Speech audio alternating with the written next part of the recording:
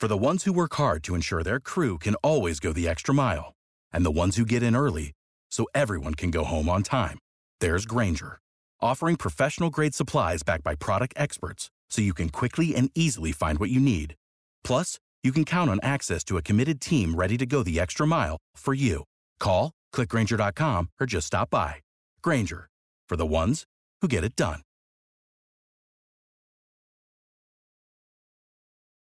Passion, drive, and patience. The formula for winning championships is also what keeps your ride or die alive.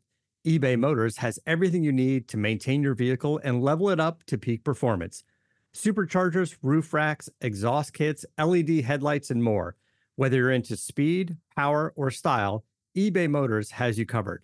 With over 122 million parts for your number one ride or die, you'll always find exactly what you're looking for. And with eBay Guaranteed Fit, your part is guaranteed to fit your ride every time or your money back.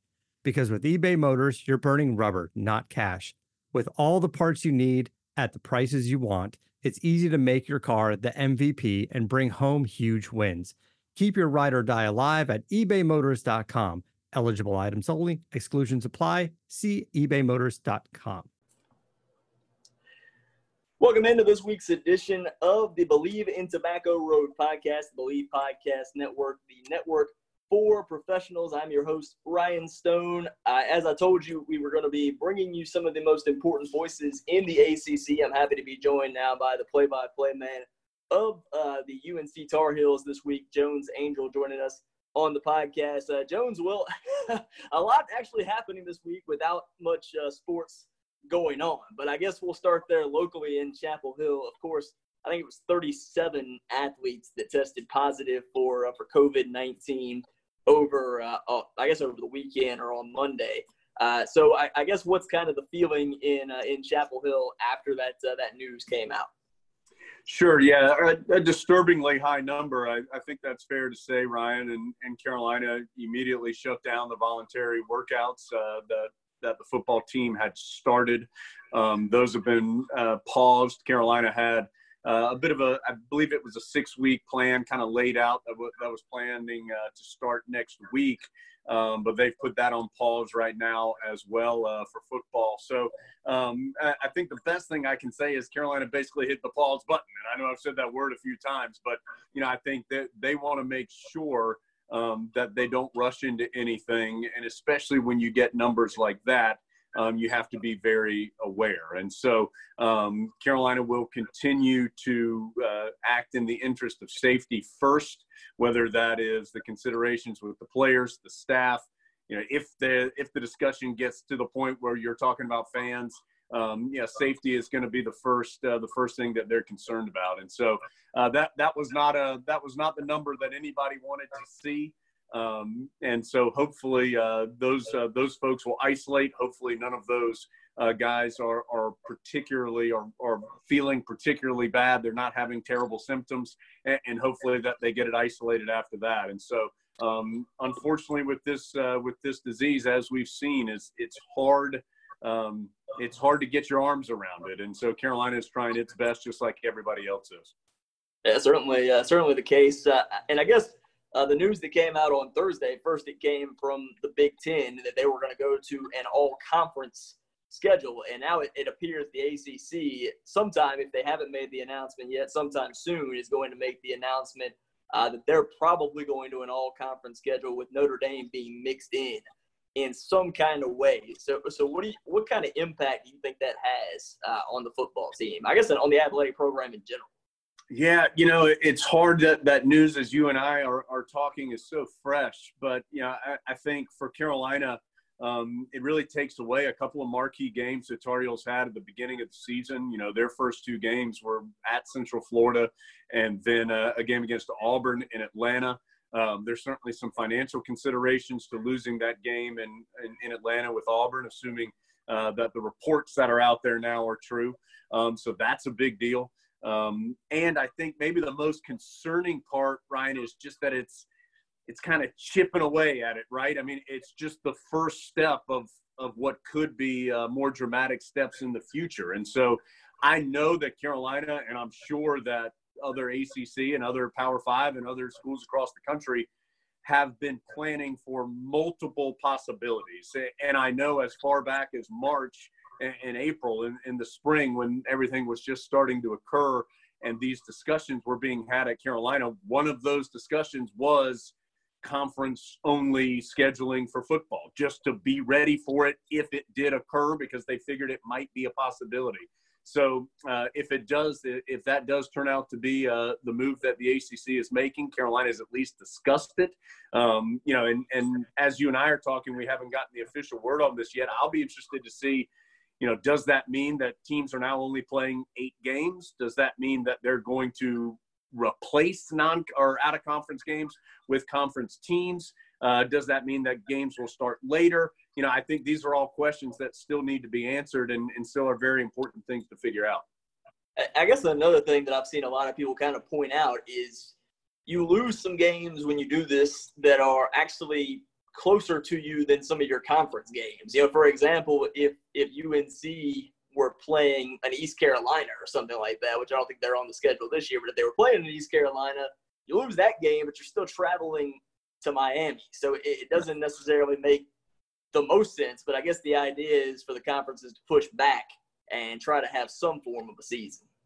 Right. And, and I think also you think about losing some rivalry type games, Georgia Tech, Georgia, or a Clemson, South Carolina, those are games that in this scenario would go away and that aren't games that involve a ton of travel. But I think you also can't make, and I think part of the problem with all this, Ryan, is it's hard to make one decision that makes sense for everybody all the time. And I think that goes from conference to conference. I think that involves teams within conferences, depending on where they're located. For example, if you and I were having this discussion a couple months ago, maybe we'd be much more concerned about going to Syracuse or somebody going to Boston College or something like that. Whereas now I think much more the concern is, hey, Miami or Atlanta to play Georgia Tech, something like that, kind of depending on where where COVID continues to grow more than others. And so I'll go back to something I said at the beginning, man. It's just hard to hit this moving target. It's hard to get it right, and everybody's trying their best, but there's just no answer that's great for everybody. Yeah, there's no one-size-fits-all solution. That's certainly the case. Again, we're talking to Jones Angell, the voice of UNC football and basketball. So on a more positive note, Mack Brown. We need some positivity. That's good. Mack Brown has been absolutely tearing up the recruiting trail for UNC, obviously. But that one big commitment, obviously, the Tony Grimes commitment out of Virginia Beach, he's the number 6 player in the country. What does that do for UNC football?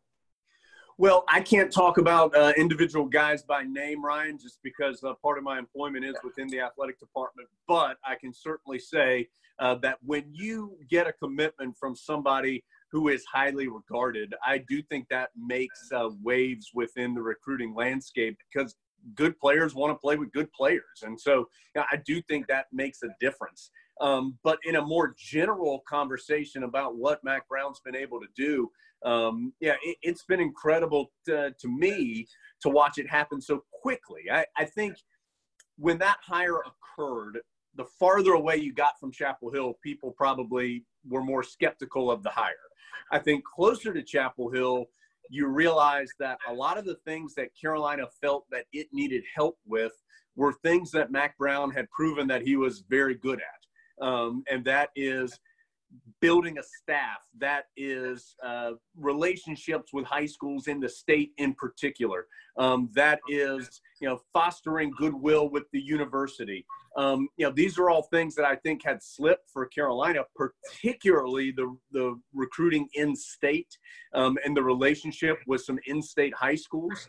And Mack Brown has been absolutely masterful in building those relationships back and doing it very quickly. And he's doing it several different ways. One is just, he is one of the 3 or 4, or pick whatever number you want, best recruiters as a head coach in college football. And he has built a terrific staff of people who know the state of North Carolina in varying ways, whether it's Dre Bly or Tommy Thigpen, who played at Carolina, or it's somebody like Lonnie Galloway, who played at Western Carolina, but had recruited this state for a long time in his various stops. Jay Bateman, the defensive coordinator, he had recruited the Charlotte area previously when he had worked at Army. So, all these coaches had already had some kind of relationship in some form or fashion to this area, to this state. And Mack Brown he did it the first time here, and he's doing it again now, has said, he wants to build the University of North Carolina with the best players from the state of North Carolina. And then you go out every now and then to Georgia or to South Carolina, Virginia, maybe the Jacksonville area, Florida, something like that. And every now and then you go for somebody on a national level. But the main part of your team is going to be this state and the immediate surrounding areas. And he's hammered that home.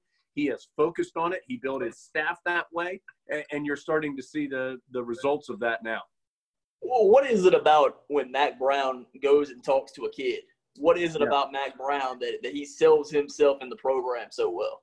Sure. Yeah, I think he has just got the it factor where he is so good at the one-on-one relationships with people. And I think we all know somebody like that who, remembers every single name or remembers what, doesn't your sister, she's in gymnastics, right? How's that going? Or he is so good at that, at making you feel like you are the most important person in the world to him when he is talking to you. And I think there's some people who do that in a disingenuous way, but I think Mack Brown is very genuine in it. He cares about people. He's interested in people. And I think that really comes through on the recruiting trail. He's been an excellent recruiter his entire career, whether that was at Carolina, even before Carolina, at some smaller schools where he worked, and then, of course, Texas and what he did there, and now, again, here in Chapel Hill. And in addition to that, he's a really good football coach and has the credentials as a head man, has a national championship, has that name value, has the total wins, the winning percentage, the Hall of Fame, which he was inducted to just recently. And one final thing I'll say, Ryan, is, he was on TV for a while. And so I think some of these kids recognize him from that as well, where they say, hey, they know that he has this level of football knowledge and success, and he's this great individual recruiter, but they also have seen him there. And so he has name value because of what he has been able to do in his entire career. Yeah, certainly the case. You mentioned the TV thing, and that was something I also wanted to ask you about. What you've worked with other coaches, obviously. What's it like to work with a coach that has actually been in broadcasting? What's that like for you? It's really easy. It's the easiest part of my job, interviewing Mack Brown. No, he and I think it's been interesting because he said that his time in the media helped him better understand that coach-media relationship. And I think particularly at Texas at times, he felt like the media was out to get him. And he's not the only coach that's ever felt that way. There are plenty of coaches who feel that way. But I think when Mack Brown saw it from the other side, he realized that these men and women are there to do a job. That's what they're trying to do. They're trying to find interesting angles, interesting stories. They're trying to keep people up to date with what's happening with these particular programs, coaches, players. And I think he saw that from a different angle and now really understands what the other side, if you will, is trying to accomplish. And let's be honest, a positive relationship with the media is beneficial for the coach and the team as well. And so Mack Brown is very savvy in that way. He understands how that relationship can be beneficial, and he understands that nobody's out trying to get Mack Brown. He understands that we're all trying to do this together. I was going to say, it feels like he definitely understands the media thing, because it seems like every time I get on Twitter, he's doing another interview with somebody in another radio station in North Carolina. So he certainly is doing that part, I would assume, more than he used to when he was at Texas and maybe even the first time at UNC. Yeah, and I think also when your head coach is someone who is very good at this, and he is so good at selling Carolina and can do it in that 8-minute hit that he has with the local radio station, or the 12-minute conversation that he has with somebody, that's a benefit. And, I think it's also interesting that, Mac has a lot of national relationships as well. And so I think that he has done a good job getting Carolina more into the national conversation. And some of that is being out there and being available and doing these interviews and giving information. And so I think some of those national relationships that he has fostered through his years, both in his coaching career and then also his media career, I think are paying off big time. Yeah, certainly true. We spent about 10 to 15 minutes on UNC football. 5 years ago, we probably wouldn't have been doing that. We're now I'm getting into the basketball questions, as hard as that is to believe. But I guess there's a few positive things with the basketball team lately. But the first one that comes to mind was the Black Lives Matter video that they put out last week. I guess how much work went into that video? Do you know? I was not personally involved with that project, but I do know it was something that was really important to Roy Williams. And I think something that he really wanted to accomplish with that was to have his former players and the Carolina family be involved. And so Coach Williams is the one who, of course, led off the video and had some very important things to say. But he wanted to make sure that there were players from all eras. I said former players, but there were guys who played here that when Coach Williams was not the coach as well in that video. So I think it was really important to him to say, hey, this isn't just Roy Williams saying this. This is Carolina basketball saying this. This is every player, from different generations, white, black, older, younger.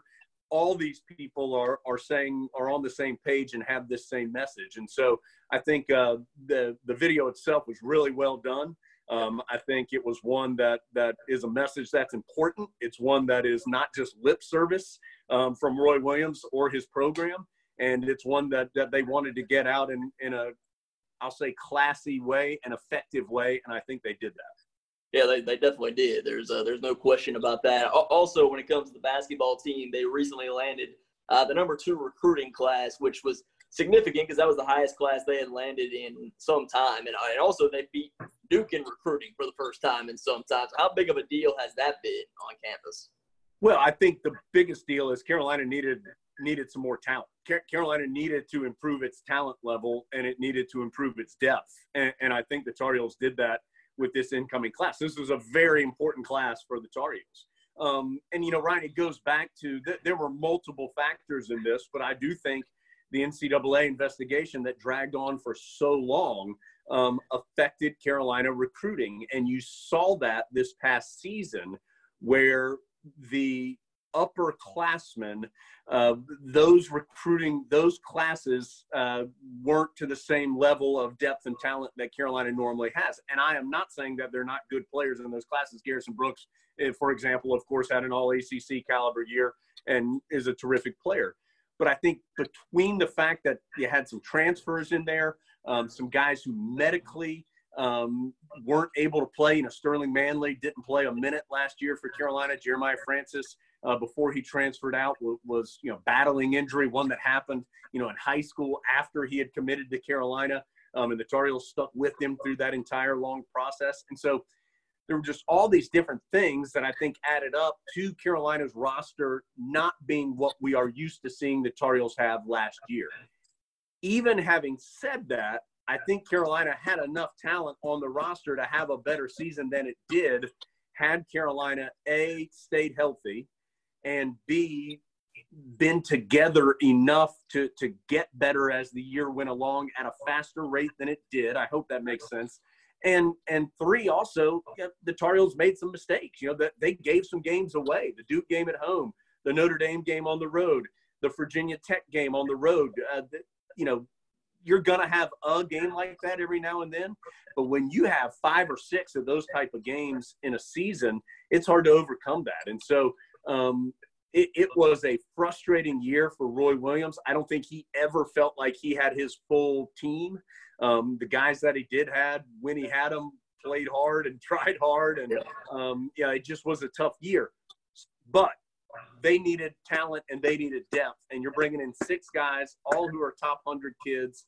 Most of them are top 30-ish type of kids in the recruiting class. And that's important. You're bringing in good basketball players who are going to have to help pretty early on for the Tar Heels.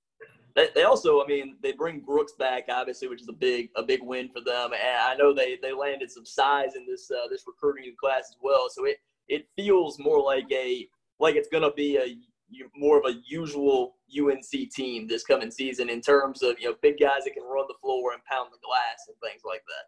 Absolutely. And I haven't studied every roster of every team, but I can't imagine there are many that have the depth and talent that the Tar Heels have in the front court this upcoming year. Because remember, Armando Bacot is back as well.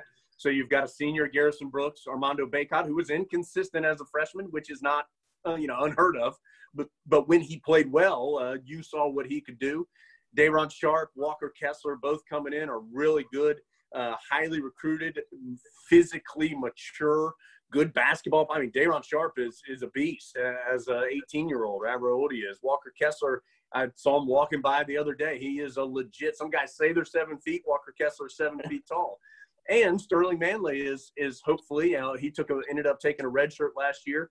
You hope Sterling's able to get healthy and back into the mix. He's given Carolina good minutes off the bench in the past. And so I think you have some high-caliber, high-talent players there that can go against each other in practice, make each other better, and hopefully all contribute in a meaningful way on game day. What's it like when – obviously, most broadcast seasons for you, UNC basketball, you're going to be riding high because it's one of the premier blue blood programs in the country. But what's it like broadcasting in a down year at UNC?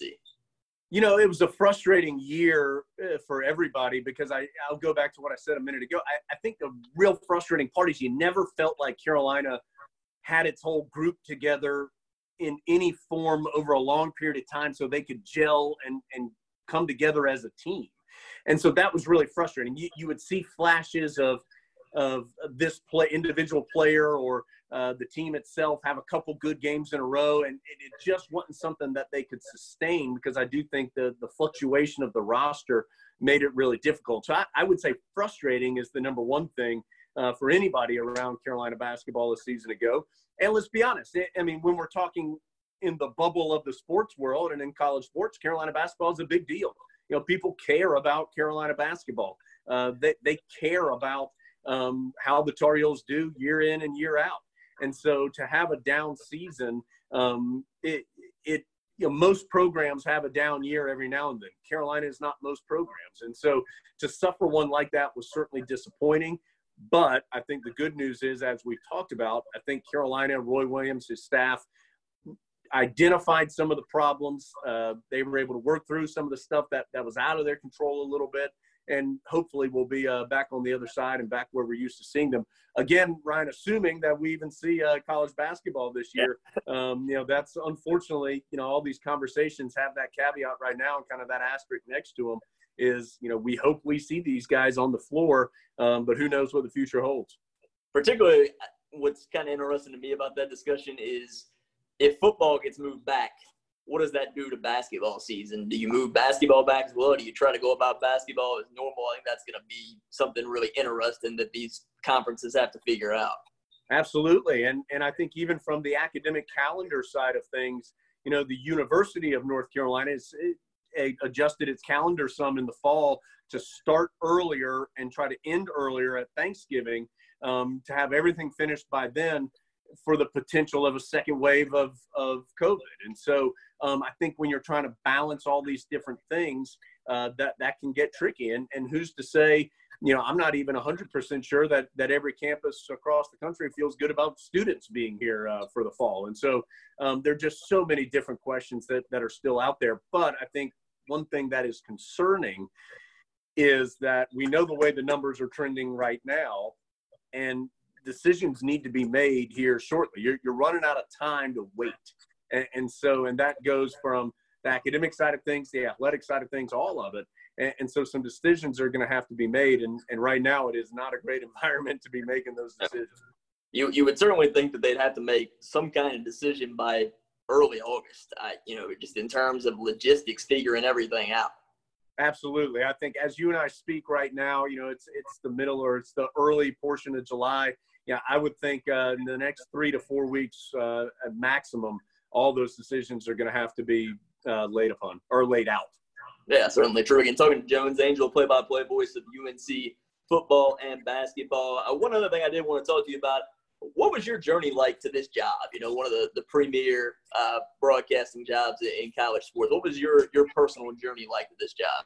You know, Ryan, I tell young broadcasters when I talk to them all the time that my path is not the path that they should expect to take, nor is it the usual one, because it was pretty unusual. I started working for our radio network between my sophomore and junior year of college at Carolina. I graduated from Carolina, which is getting, sadly, a long time ago now, back in 2001. And so between my sophomore and junior year, I started working with the radio network. I interned. I'd come down after classes were done for the day, and sometimes I'd help out, and sometimes there wouldn't be anything for me to do. But, you know, I just got to talk to, learn from, be around some great broadcasters. Of course, Woody Durham, the legendary voice of Carolina. Mick Mixon was here at the time. He's now with the play-by-play voice of the Carolina Panthers.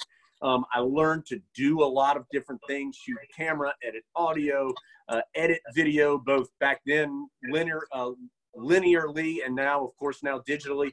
And so I was just able to be around it a lot. And so then I eventually got some chances to be on the air, and I did the first thing I ever did on the air was an internet-only broadcast of women's soccer. And, you know, we had never done anything like that before at that time. And so then I started doing baseball and women's basketball, did that for a couple of years. And then when Mick left for the Panthers, I moved into some of his role, hosted what we now call our host role. So I hosted our pregame, halftime, postgame shows, did a little bit of secondary color during the game. I would get us in and out of commercial breaks, just some things like that. And so as that went along, then when Woody decided to retire after the 2011 season, we did a national search, and I was able to get the job. And, you know, quite honestly, looking back on it now, I was 31 at the time. And I probably wasn't ready for it, but I think I was close enough, and they saw something in me, and that I knew Carolina and I knew the network. And, you know, I think I hope I've gotten better since then, and that our broadcast has continued to be one of the very best in the country. That's our goal, because we cover one of the most important universities in the country, both academically and athletically. And so people care about Carolina. I'll go back to that. They care about the Tar Heels. And so we want to bring them a first-rate broadcast every time we get that chance. So, there's very, very few times do you go from being the guy who's, you know, checking records and getting people lunch to getting to be the job that you want at that same place. What was it like for you stepping into that role of the legendary voice of the Tar Heels, Woody Durham, when he stepped away? I knew when the transition occurred that it was not going to be easy, in the sense that people weren't just going to welcome whoever the new person was with open arms, because they had such a great relationship with Woody. That's what they were used to. And, you know, I grew up listening to Woody just like most people in the state of North Carolina did. But I also knew that really it was just a matter of hopefully doing a good job and continuing to bring high quality coverage of Carolina, because that's what people are listening for. They're not listening for me or for anybody else. They're listening for the Tar Heels. And so when you're there with listeners for the good times, for the bad times, for the random Tuesday night games against Boston College that you don't really remember at the end of the season, but when you're there with them on these long journeys, you start to build that relationship. And that wasn't going to happen in 1 week or 1 year. It just happens over time. And so, you know, this past season, I think was my 9th as the play-by-play voice of Carolina. And so, you know, I hope now we've built that relationship some. And, you know, I do think, for example, I think a really big moment for me in this role was the Gio Bernard punt return against NC State, because it was the first really memorable play that happened, you know, when I was the play-by-play voice. And it was such a great moment and such a great victory for Carolina, and a play that people enjoy reliving so much. And for whatever reason, people enjoyed the call about it. And so it was kind of, now there was this different voice, but that was there for one of these moments. And so that helped me build some equity, I think, with Carolina fans. And it's funny, you know, I have had people say, not as much now, but maybe 2 or 3 years ago, I would have people say, gosh, you sound so much more comfortable on the air. And I don't know if that's true. I'm sure maybe that is true, and it's not something that I was necessarily conscious of because I never felt uncomfortable. But I think part of that is people got more comfortable with me. And so it's just that comfort level that you have with the person that's delivering the information that you live and die with, because that's what people do when you care about somebody or something like a lot of people care about Carolina. Yeah, no question about it. You certainly have grown into the role. There's no question about it. Again, we've been talking to Jones Angell, the play-by-play voice for UNC football and basketball. Jones, appreciate you taking the time to join us on the podcast this week. Oh, thanks so much for having me, and I'd love to do it again. Hopefully we can do it again where all we have to talk about is wins and losses and points and rebounds and touchdowns. That's a lot more fun than the other stuff. So thanks for having me thanks so much for having me on. Yeah, no question about it. Hopefully we get some good news on that sooner rather than later. That'll do it for this week's edition of the Believe in Tobacco Road podcast. Make sure you download on Apple and Spotify, and make sure you tune back in next week for our next episode. For the ones who work hard to ensure their crew can always go the extra mile, and the ones who get in early so everyone can go home on time, there's Grainger, offering professional-grade supplies backed by product experts so you can quickly and easily find what you need. Plus, you can count on access to a committed team ready to go the extra mile for you. Call, click Grainger.com, or just stop by. Grainger, for the ones who get it done.